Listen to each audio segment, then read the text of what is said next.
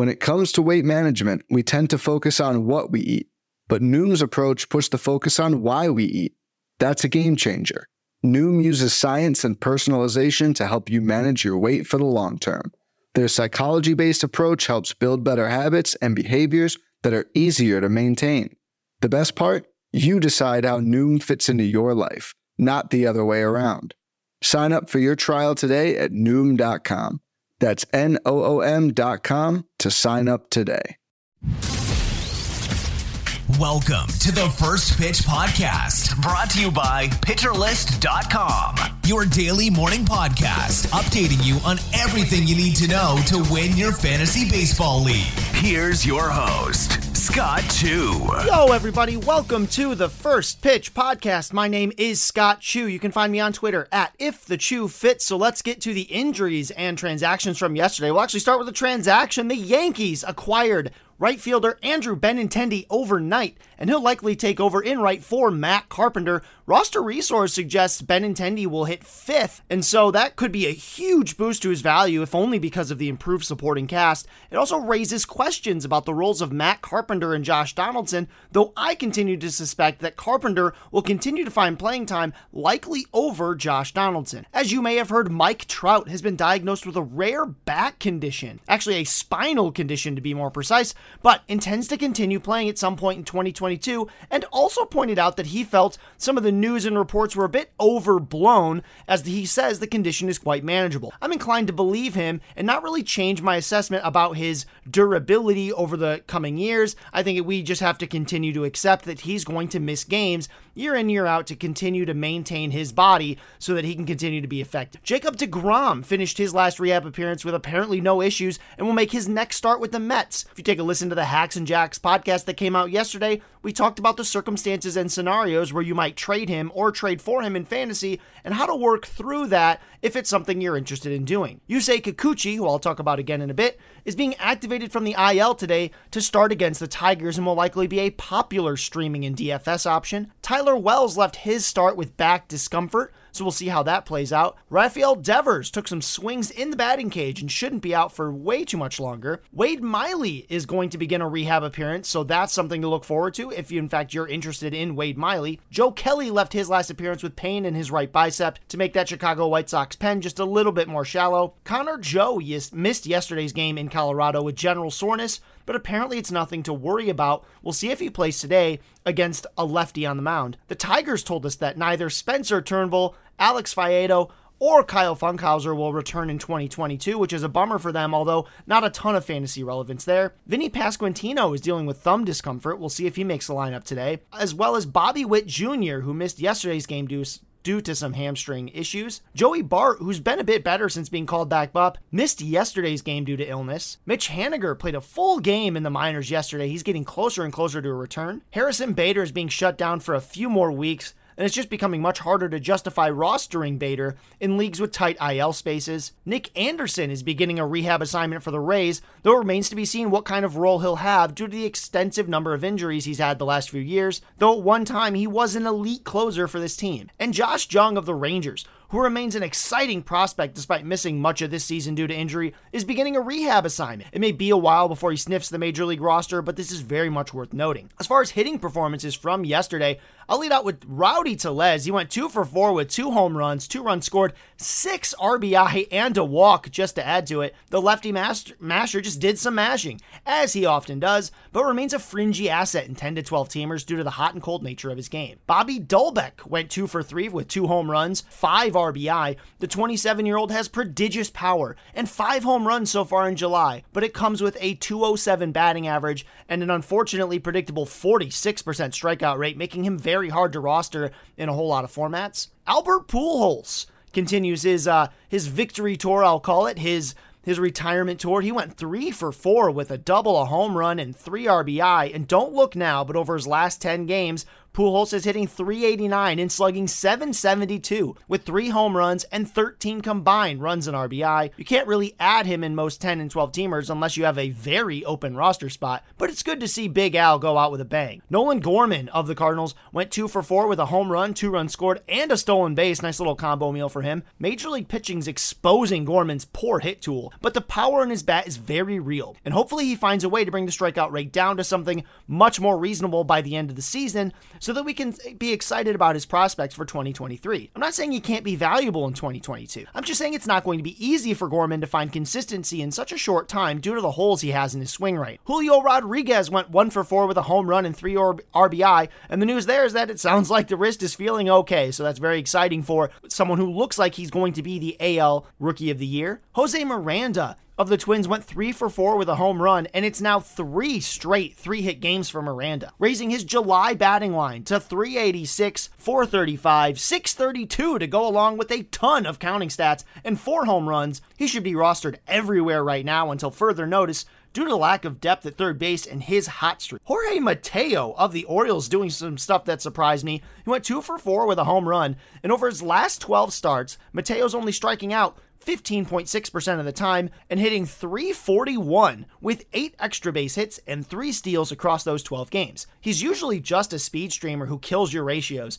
but this improved contact he's putting up has really nice value right now. No idea how long it sticks, as his hit tool's been a problem throughout his major and minor league career, but this is pretty neat coming from Jorge Mateo. Alec Boehm also doing some neat stuff. He went 2 for 4 with a double, 2 runs scored, and 2 RBI. And while the double's probably pretty much all the power Boehm has in his bat, he's turned into a slap-hitting Jeff McNeil / Luis Arias type, and is worth looking at in all points leagues if he's still out there. He's on a heck of a heater right now. Thairo Estrada of the Giants, he went 3 for 4 with a double, an RBI, and a stolen base, and seemingly out of nowhere, Estrada is well on his way to like a 15 home run, 20 stolen base season with a 260-ish batting average, and you know what? That plays everywhere, folks. And then Vlad Guerrero Jr. of the Blue Jays went 2 for 4 with a double, a run scored, and a stolen base. And sure, he extended his hitting streak to 8 games, but the real story is Vladdy getting that first successful stolen base of the season because the element of surprise is real, folks. All right, now we'll move on to starting pitching performances. I will start out with my favorite pitcher. You already know who it is. It's Tarik Skubal. He went against the Padres yesterday. He got a no decision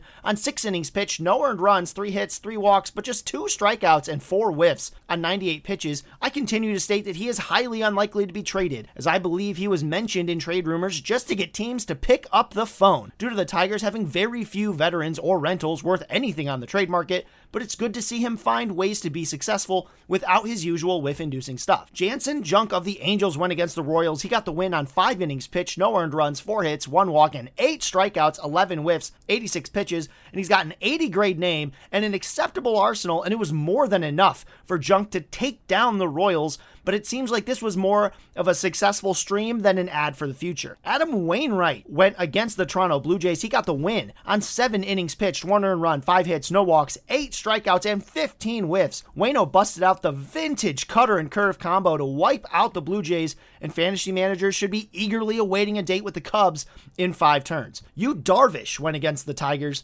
against Skubal. He went 7 innings pitched with 2 earned runs, 6 hits, 1 walk, 11 strikeouts. The Tigers are a really bad offense, and this is what aces will do to them pretty much every single time. Domingo Germán, not an ace. He went against the Mets. He went 4.2 innings pitched, 2 earned runs, 5 hits, 2 walks, 7 strikeouts, but I just can't get excited about Germán even when he's getting starts for the Yankees due to the inconsistent nature of his performance, so I'm usually the one leaving him on the wire for someone else. Luis Castillo of the Reds went against the Marlins. He got the win on 7 innings pitched, 3 earned runs, 6 hits, 1 walk, 8 strikeouts, and 15 whiffs. Look, the fastball was down a few ticks, but it was plenty to take down these free-swinging Marlins. Castillo is one of the top 2 pitchers on the trade market along with Frankie Montas because Skubal doesn't count and would likely get a bump moving to just about any realistic destination, so he could really see a boost in his value. A guy who didn't see a boost in his value last night was Nathan Eovaldi against the Guardians. He went 6 innings pitched, 3 earned runs, 9 hits, no walks, but just 1 strikeout and 8 whiffs, and the issue here is that he sat just 95 here when he should be at least 3 ticks higher than that.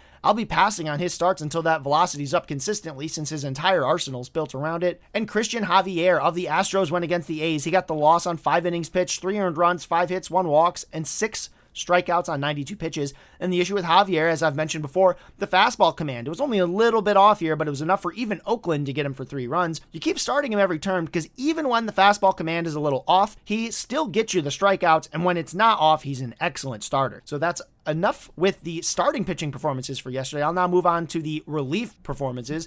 AJ Puk picked up his second save in 3 appearances. He notched a hold in the other and could move into a closer's role if Lou Trevino falters or is moved. He should be on watch lists everywhere, even with Danny Jimenez beginning a rehab assignment. Matthew Festa of the Mariners, who picked up his second save this month, allowing just a hit and a walk with 1 strikeout, has allowed just 8 total base runners and 1 earned run in his last 13 appearances while striking out 17. He hasn't been a particularly consistent contributor in wins, saves, or holds, but he gets a little bit of each and is worth a look in AL only and other deep leagues where you need some extra innings and strikeouts with some great ratio help. And then Colin Poche continued his implosion over his last 5 appearances, blowing his second consecutive save in as many nights, with Pete Fairbanks stepping in to save the day, literally, and close out his first game of the season. Pete Fairbanks is in the mix for Tampa, but then again, who isn't? Heck, I feel like I'm in the mix for saves over there right now. Besides Colin Poche, who can now be dropped in most 10 and 12 team league. And since I've now talked for about 10 minutes while barely breathing, I'm going to take a quick break and we will be back right after this. Hey, Alex Fast here, and thanks for listening to this podcast on the Pitcher List Podcast Network. If you're a fan, consider supporting all of us by getting a PL Plus subscription, where you're going to get an ad-free website and get access to our Discord, where you can talk to all of our podcast hosts and staff. Plus, you can hang out with our incredible Pitcher List community. It's basically a baseball sanctuary year-round for as low as $8 a month. You can sign up at pitcherlist.com/plus, and you're going to get your first month free with promo code podcast. Also, don't forget to check out everything else we do as well, from YouTube videos, live streams, newsletters, off-season articles, TikToks, breakdowns, over 15 baseball podcasts on our network. We can't stop talking about baseball even during the off-season. So sign up for PL Plus today at pitcherlist.com/plus and use promo code podcast to get your first month free. All right. Thanks for listening. Let's get back to the show. And we are back just in time to pass it over to Mark with the weather. Mark, take it away. Thank you very much. Well, looking at today's schedule, maybe the game with the biggest threat is going to be the finale of the Guardians at the Red Sox as a cold front swings through that area. It's not going to be like a wall-to-wall big band of rain, just some showers and scattered thunderstorms around it. I expect them to play through it, but at least we have something to keep an eye on as we go through the day weather-wise. Thank you very much, and I'll talk to you tomorrow. Thank you, Mark. As always, we greatly appreciate it. Just to look at today's options for streaming in DFS, on the pitching side, there aren't very many appealing options today, but I'll talk about just a couple that caught my eye. Again, as I mentioned earlier in the broadcast, a lot of folks are going to be looking at Yusei Kikuchi, who, as previously stated, comes off the IL to draw the Tigers. I'm a little concerned about his propensity for being erratic, but he's got a real good shot at a win as long as he can go 5 innings. Max Meyer, who missed his last start with elbow pain, might be avoided a bit in this one against the Reds in Cincinnati, but I sort of like him as a contrarian play. I think the Reds are, of course, a very easy offense to expose. And on the other side, Graham Ashcraft, who's like the bombiest of cherry bombs. But if you're chasing strikeouts, Graham Ashcraft does draw the Marlins and could easily rack up 6 to 8 Ks while allowing just a small handful of runs. He's got no chance of going 0 earned runs, but he might allow only a few runs, and that could be very useful. On the hitting side, any Blue Jay that's starting and available is worth plugging in against Tyler Alexander of the Tigers. The Rays and Orioles face off in a game that should have plenty of run scoring with Jordan Lyles and Ryan Yarbrough on the mound. So definitely someone to look at would be like a Jorge Mateo, who I mentioned previously, who's hitting much, much better. And then the Phillies could do a number on Zach Thompson of the Pirates, including the previously mentioned Alec Boehm, who's just on a heck of a heater right. And with that, thank you so much for listening. Please rate and review us on iTunes or whatever it is you listen to your podcasts on. We really appreciate any feedback you have, positive or negative. We want to make this the best podcast because Pitcher List wants to be the best baseball site on the planet, and this podcast is one way that we try to do that. So thank you so much for listening. My name is Scott Chu. You can find me on Twitter at IfTheChuFits.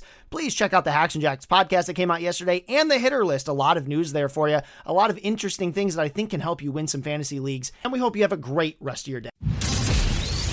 This has been the First Pitch Podcast, brought to you by PitcherList.com. If you enjoyed today's episode, rate us on iTunes, follow us on Twitter at PitcherList, and help support what we do by joining our Discord with PitcherList Plus at PitcherList.com/plus.